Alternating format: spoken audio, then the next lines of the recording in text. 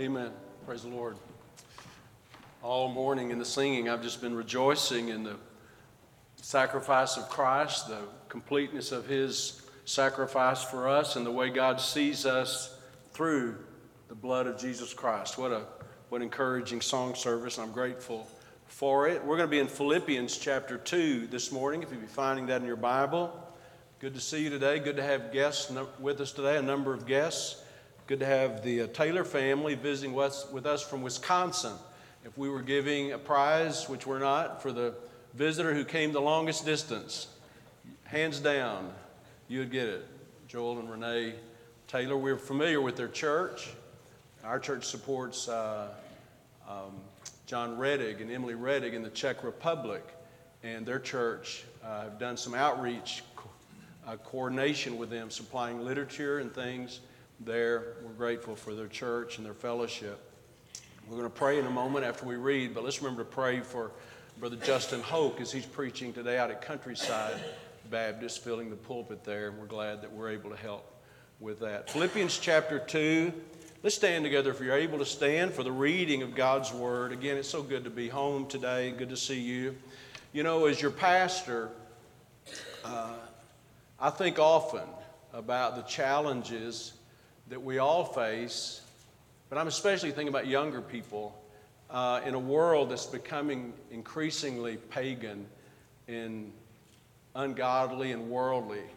I've really been reminded of this as we've had graduation ceremonies recently. We had one here Wednesday night, and then thinking about the family.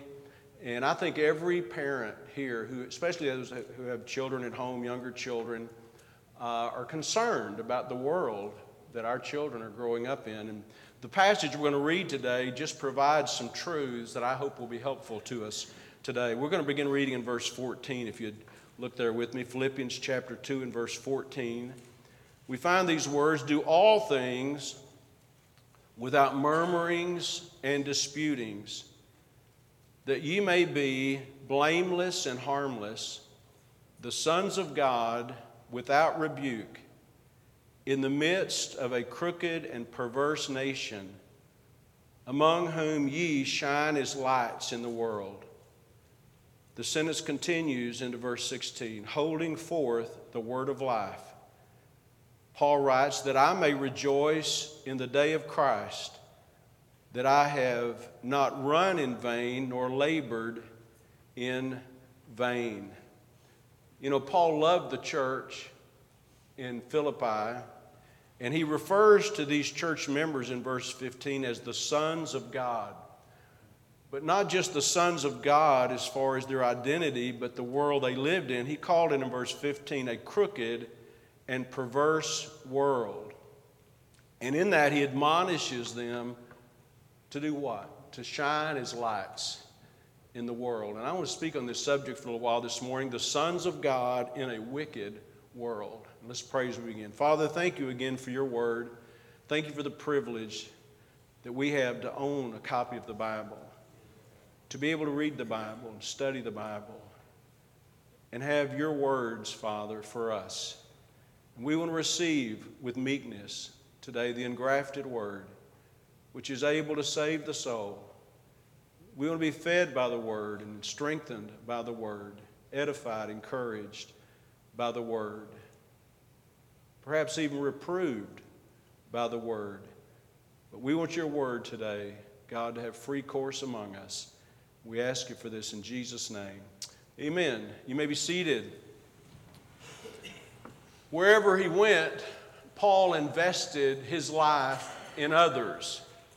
He wasn't just preaching sermons. We could take the Bible if we wanted to today and find passages like his epistle to the Thessalonians, where he talked about his love for those people. And he wanted his ministry, his life, to matter. He wanted assurance that, if you look in verse 16, the latter part of verse 16, that he had not run his race in vain, neither labored in vain. Vain means emptiness, worthlessness, and frustration, and no value. He said, if I could paraphrase, he said, I I just want to know that all that I've done over these years has not been wasted. And look what he says in verse 16, that right prior to that he says, that I may rejoice in the day of Christ. He knew he'd one day stand before the Lord and give an account for his life, and he wanted to be able to rejoice that God had used him, like we heard the song a moment ago. You know, we don't have any righteousness of our own. We live to serve the Lord, but we want God to use it for his honor and for his glory. So I want to take this passage today, and I just want to spend a little time on three different aspects of what we find in our text. And the first one is our identity in verse 15. He says to the church members there at Philippi, that you may be blameless and harmless, the sons of God. The sons of God. Paul didn't look at these young people or spiritually in their spiritual youth here in Philippi as his children, but also God's children, the sons of God. And I want you to just think with me today. I know this because I have the same tendency sometimes. I know this, that sometimes we hear something so often it sort of loses its majesty to us. But this is a wonderful reality. This is an amazing reality that we, though we're saved, are God's children. Amen. Isn't that an amazing thing? We were talking about, this couple here was talking about getting saved fairly recently. It's just amazing that God would adopt us into his family. That he would transfer us from the kingdom of darkness to the kingdom of his dear Son. That we, think about this, young person, think about this. We mortals, sinful humans, can be a part of God's family. And when a person is born again, God becomes their father, and they are his child. Think about that. I thank God for my earthly family, but we have another family, and God is our Father. Hold your finger here in Philippians. I want to look at two very familiar passages just to sort of underscore this. We'll be right back to Philippians 2. But go first of all to the Gospel of John. And I hope that you'll take this to heart. John chapter 1. And think about these words as we read a few verses here. I said familiar words, but still so powerful. John chapter 1 and verse 11, talking about Christ. He came unto his own. He came to his own family. He came to his own people. He came to the nation of Israel. He came to the world that he actually created. He came into his own, and his own received him not. Many of them rejected him. Verse 12, John chapter 1, verse 12. But as many as received him, to them gave he power to become the sons of God, the children of God, even to them that believe on his name. They don't become the sons of God because they earn it or deserve it or get religious. They become the sons of God because they believe on the name of God's Son, Jesus Christ. They trust in Christ for their salvation. Verse 13 continues that sentence, which were born, these children of God, these sons of God, which were born not of blood. It wasn't an earthly, natural birth alone, or of the will, nor of the will of the flesh, not because they did it on their own, something they acquired, nor of the will of man. They were born not of those things, but they were born of God. What a wonderful thing it is to be saved. Amen? To know that God is your Father. And by the way, he'll never reject his children. We're his eternal sons and daughters. We'll go to one other passage. The same author, but a different epistle. 1 John. If you turn way back near the back of your Bible, you have 1st, 2nd, and 3rd John, then Jude and Revelation. So in 1 John, I want to look in chapter 3 and just read two verses, again, that echo this sentiment. 1 John chapter 3 and verse 1. Behold, what manner of love the Father hath bestowed upon us, that we should be called the sons of God. Therefore the world knoweth us not, because it knew him not. He came into his own received him not. We read it a moment ago. When a person gets saved, they have a different relationship with the world, and the world has a different relationship with them. And I say this for a purpose. You'll see it in a little bit. It's an honor that we'd be called the sons of God. Verse 2, beloved, now, present tense, now are we the sons of God. It doth not yet appear what we shall be, but we know that when he shall appear, we shall be like him, for we shall see him as he is. What hope we have. We're his present. If you're saved today, you're present tense in the moment, a child of God. As much a child of God as if you were in heaven already. It does not yet appear what we shall be. We're a work in progress, but we're still his children. And it'll not be finished, consummated until we see him. And when we see him, we will be like him. Thank God for that. Go back to Philippians chapter 2, if you would, please. Paul, writing to this church at Philippi, referred to them as the sons of God. You know, before I mentioned our relationship to the world, before I was saved, I felt very much at home in this world. I was a natural man. The Bible calls us unsaved person a natural man. We were natural creatures. But the more we live for Christ, the more we are concerned about his will, the more we understand his will for us, the more we realize we're not in sync with this world. It's an old song, this world is not my home. I'm just passing through. Amen. Aren't you glad for that? Now, for a person who's not saved, they can understand this is the only world they know to live for. This is the only world they can relate to. But when you get saved, you think about your forever home. So he speaks of them, first of all, as their sons of God. And I just want to say this before I go further.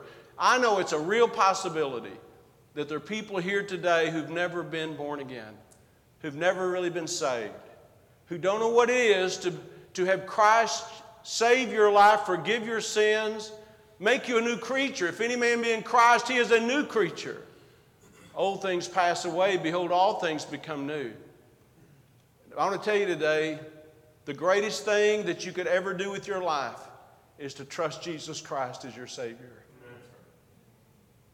Without him, you don't have heaven to look forward to. And without him, you don't have his companionship in life. You need him. You don't need religion, you need him. You need to be born again. You need Christ in your life. That you could say, I know I'm not perfect, but I know that I'm God's child. That God is my Father. That I'm going to heaven one day. That perfect place he's prepared for us and is preparing for us. And today you could be saved right where you sit. You could be saved by putting your faith and trust in what Christ did on Calvary's cross for you. Why wouldn't you? Why wouldn't you want to be saved? Why wouldn't a person want their sins forgiven? Why wouldn't a person want to know that heaven is going to be their home? Don't think for a moment you or I or anybody else could do enough to earn heaven. Jesus did it all for us. He took our sins upon his own body on a tree. Him who knew no sin was made to be sin. And if you're today and you're not saved, you're not sure you're saved, I hope this sort of embeds itself into your thinking today. I need to receive Christ. I need to know that I'm going to heaven. So we see that he refers to them as the sons of God. And then he refers also to this place where we spend our lives, our earthly lives. Verse 15, that you may be blameless and harmless, the sons of God without rebuke, in the midst of a crooked and perverse nation. Now that's the way Paul described the world he lived in and the world that the Philippians lived in. Crooked and perverse, twisted, perverted, corrupt. You say, man, that seems negative. I'm being as positive as I know how. The morals, the values, the language, the behavior of this world is twisted compared to what God wants for our life. We can't defend it. But by the way, it shouldn't surprise us that sinners act like sinners because that's what they are. That's what we were. Such were some of you, right? But God has forgiven us. God has changed us. But the world is crooked and perverse. He used a word there in verse 15 Blameless and harmless, the sons of God without rebuke in the midst of a crooked and perverse nation. When we think of the word nation, we think of our nationality, we think of our country of origin, our country where we reside. But the word there, nation, kind of defines not just a country, but an age, an era, a time, a generation. The world, Paul said, the world we're living in, he said this to the church, the world we're living in is a wicked world. Now, aren't we glad today that the world is no longer wicked? Reality is it's no less wicked. As a matter of fact, the Bible teaches this, that the nearer we come, the closer we get to the end of this life, this world as we know, the closer we get to the return of Christ, the more evil things are going to become. I hope I don't need to prove that to you today. It's a reality. They're going to get worse and worse. Evil men and seducers shall wax worse and worse. That's what the Bible says. I know some people look at it and say, we're all evolving into this utopia and it's all going to get better, but that's not based on what the Bible says. The Bible says it's going to get more and more wicked. That doesn't mean people aren't going to get saved. It's not going to mean they're going to be not going to be good churches. It just means the further we get down this journey, the more corrupt the world is. All right, for those of you who are guests, we've been studying off and on some messages on Sunday nights and Wednesday nights about end times, eschatology, what's going to be like in the end. And you look at it. This is the Bible's record. God gave his prophets revelation about what it's going to be like. You say, well, I don't know if you can trust them. Every prophecy that's ever been prophesied has come true. When Jesus will be born, as far as where he'd be born, and the city he'd be born in, the circumstances, all that stuff has been and they prophesied about the future. And this is what it says. Deception will just grow more and more. Multitudes of people, eventually, the entire world basically will reject truth. That's where we're headed. This is what it'll be like. It'll be like the days of Noah. Jesus said that. So wicked that God destroyed the whole world, except for Noah and his family. Jesus said it'll be like the days of Lot. That God let them get out of Sodom and Gomorrah, then he rained fire and brimstone and destroyed. That's what it's going to be like. It's not going to get better and better. Young person, if you're thinking that somehow the world in the future is going to get better, you're mistaken. Parents of small children, if you're thinking that somehow in a generation or two everything's just going to get ironed out, I think we need to get back to thinking biblically. And it's going to get worse. International, universal blasphemy until eventually, of course, Christians will be taken out of here. But eventually, all that dwell on the earth will worship the devil and worship evil. So the condition of the world is not improving. Paul calls it here a crooked and perverse nation and warns them about this, gives them some insight about this. The condition of the world is not just staying the same. It's not static. It's worsening. I look around this room and I see some people like myself who've been around for a little while. We've firsthand witnessed more of this than sometimes younger people. And when you're young, you grow up and think, well, it's just always been this way. And then you have old people like us to say, well, we lived a little longer. It hadn't always been this way. It's changing dramatically. It's changing swiftly. It ought to be obvious. We can't stop the world from changing, but we can stop ourselves from changing. And that's really one of the warnings that Paul gives the church here in Philippi, not to become like them. I watch with dismay at how the world is changing professing Christians, changing churches. My wife and I were doing something the other day. We were going somewhere and we're talking about trends and fads. And we were remembering a fad back in the 60s and 70s, bell-bottom blue jeans. Y'all know what I'm talking about? These aren't boot-cut jeans. They're boot-cut jeans on steroids. I mean, if ever there was a silly style, this was silly, ridiculous, yet we wore them. You know why we wore them? Because everybody's wearing them, right? It's cool. Everybody else is doing it, so we do it. Wasn't long after that, I went back to my regular Levi's, though, thankfully. Another thing about the way we follow trends, I'm just going to give you some examples. It has to do with jeans. I counted up, I have 6 or 7 pairs of jeans in my closet. I know it seems like I'm wealthy to have that many jeans, but they're all the same cut, virtually the same size, all the same style, but they're 3 different categories of jeans. I have 1 pair of jeans that's almost like new, and I've had it for nearly a year, but I only wear it for special occasions. Most of the bulk of my jeans are in a category of various stages of fading. I wear them around the house, I wear them if I go to the store, I wear them here for a work day at church, various stage of fading. When one is in the first category, it gets too faded, it goes to the middle category. When one gets so worn in the middle category, it goes to the third category when they're so faded that I only wear them working around the house, working outside, working on dirty jobs. They even have some tears in them. When they get big holes in them, I discard them. Those pants I throw away are like mini pants that people go and buy. I ought to start selling them. Re-gift them. Why would someone pay for a pair of jeans that are ripped up? I'll tell you why. Because everybody in the world says it's fashionable. Why would women wear spiked heels 4 or 5 inches tall? We know why, because they're comfortable. Some people walk in them good. Some people look like they're walking on stilts for the first time. Why would someone do that? Because it's fashionable.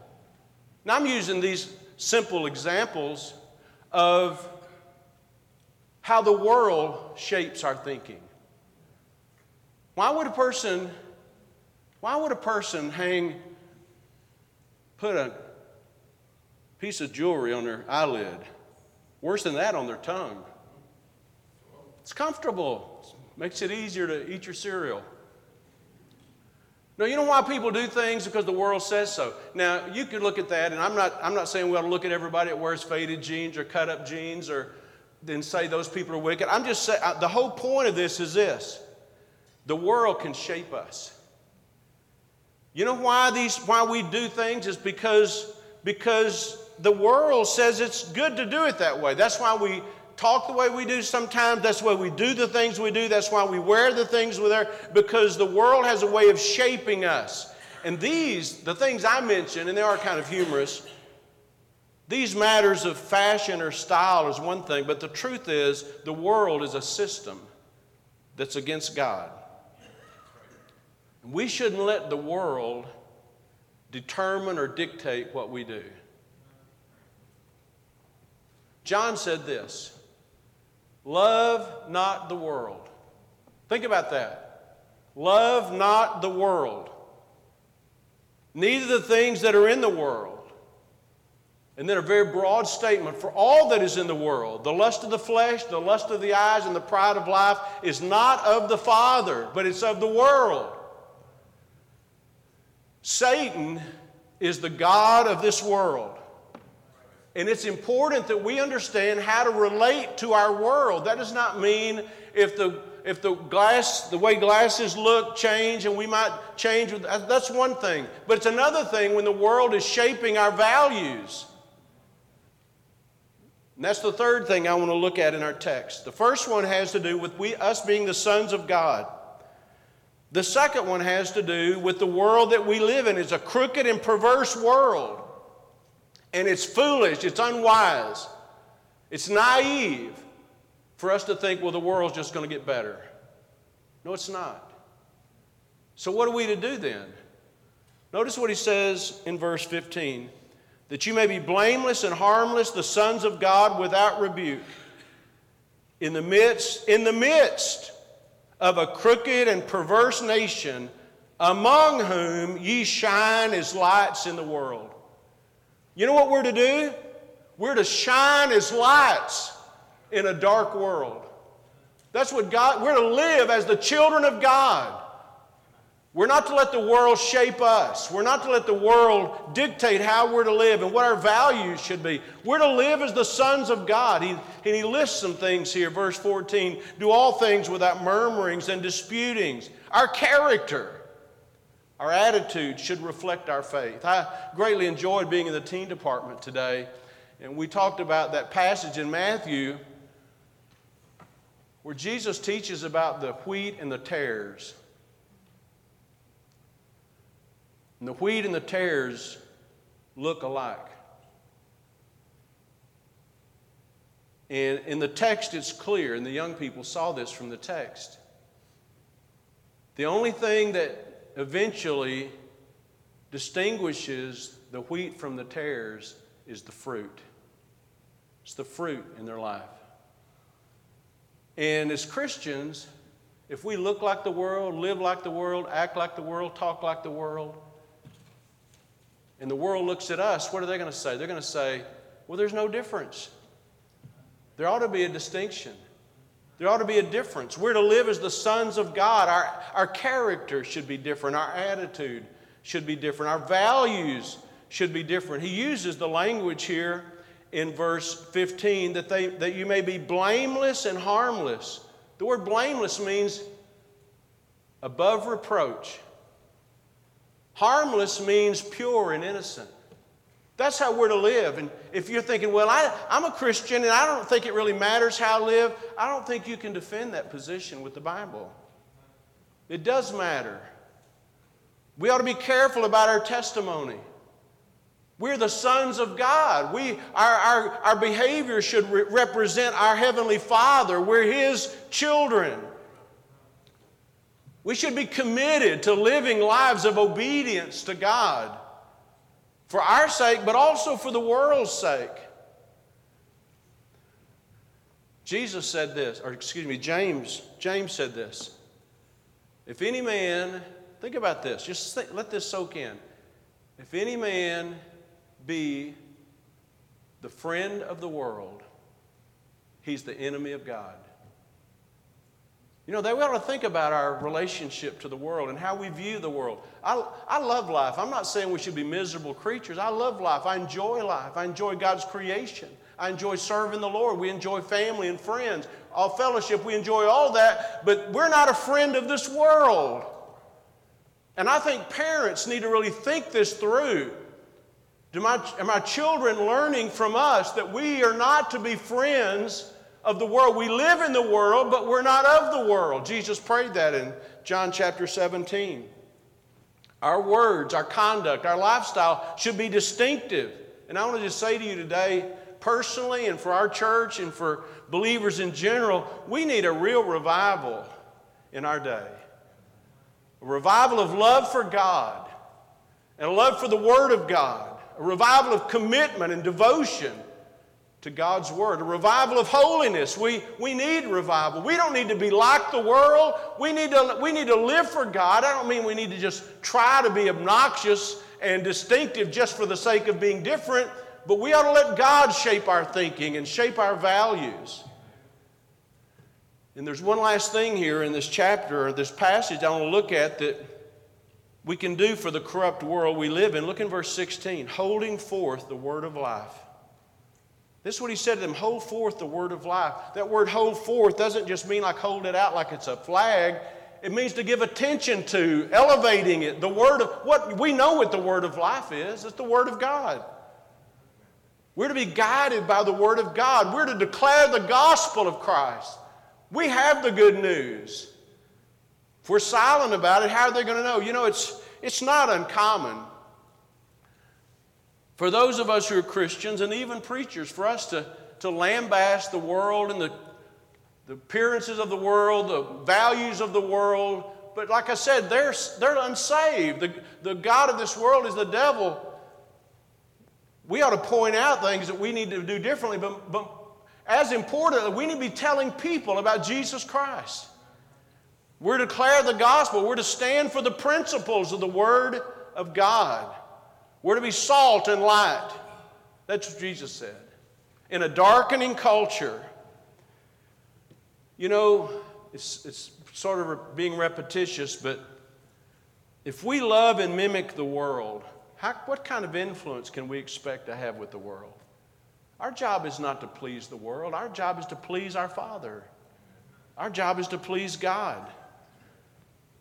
So, as I read this passage in Philippians 2, it's very hopeful to me and helpful to me. It has direction. We are God's children living in an increasingly godless world. How are we to live? Are we just to live like the world? Are we just to follow along, with whatever they say? Go along to get along? No, we're not to do that. We're to live as the sons of God. We're God's children. God is my Father. We're to shine as lights in the world. Let your light so shine before men, Jesus said. Ye are the light of the world. Think about this. You are the light of the world. You are.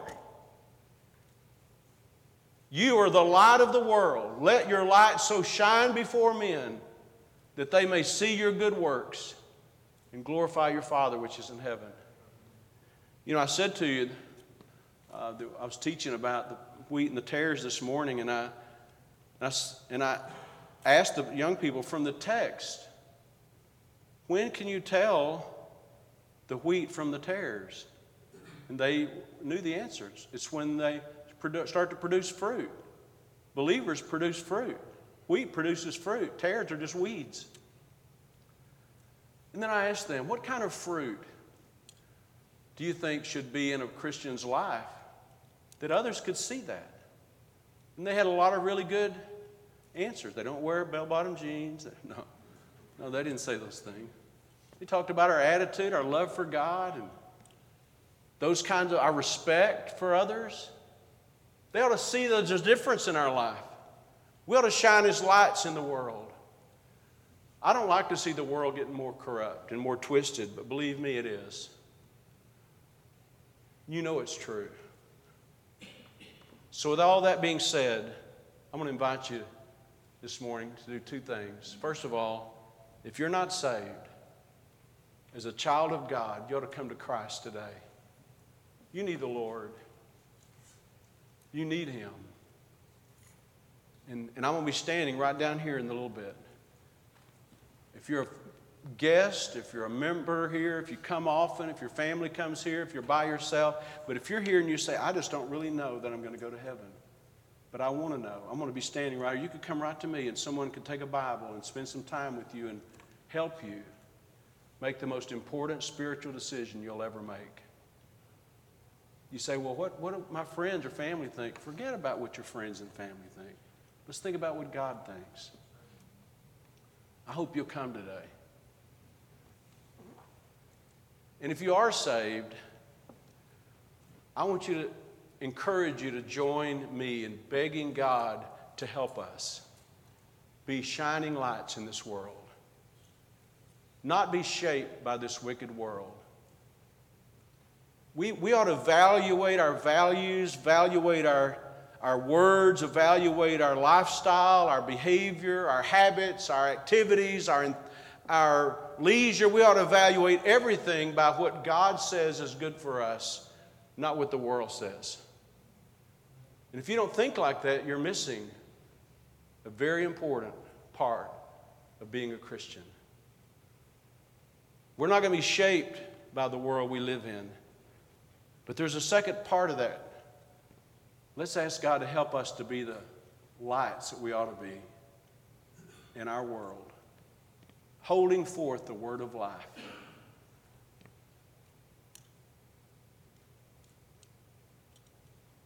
I closed the lesson today to the teens by asking them this question. Do you think it'd be different if everybody that you know that professes to be saved lived all the time like they were living for Christ and living for God? Wouldn't that make a difference? It would make a difference. We ought to, every one of us, by the grace of God, let our light shine for Christ. And we ought to determine by the grace of God, I'm not going to let the world shape me. I want to let God's word shape me. Let's bow our heads together for prayer. With our heads bowed today, I'm going to pray in just a moment. We're going to have some piano playing. What about you today? What about your lifestyle? I quote that often quoted phrase or hypothetical question. If someone were to accuse you of being a Christian, would there be enough evidence to convict you? There should be. There should be.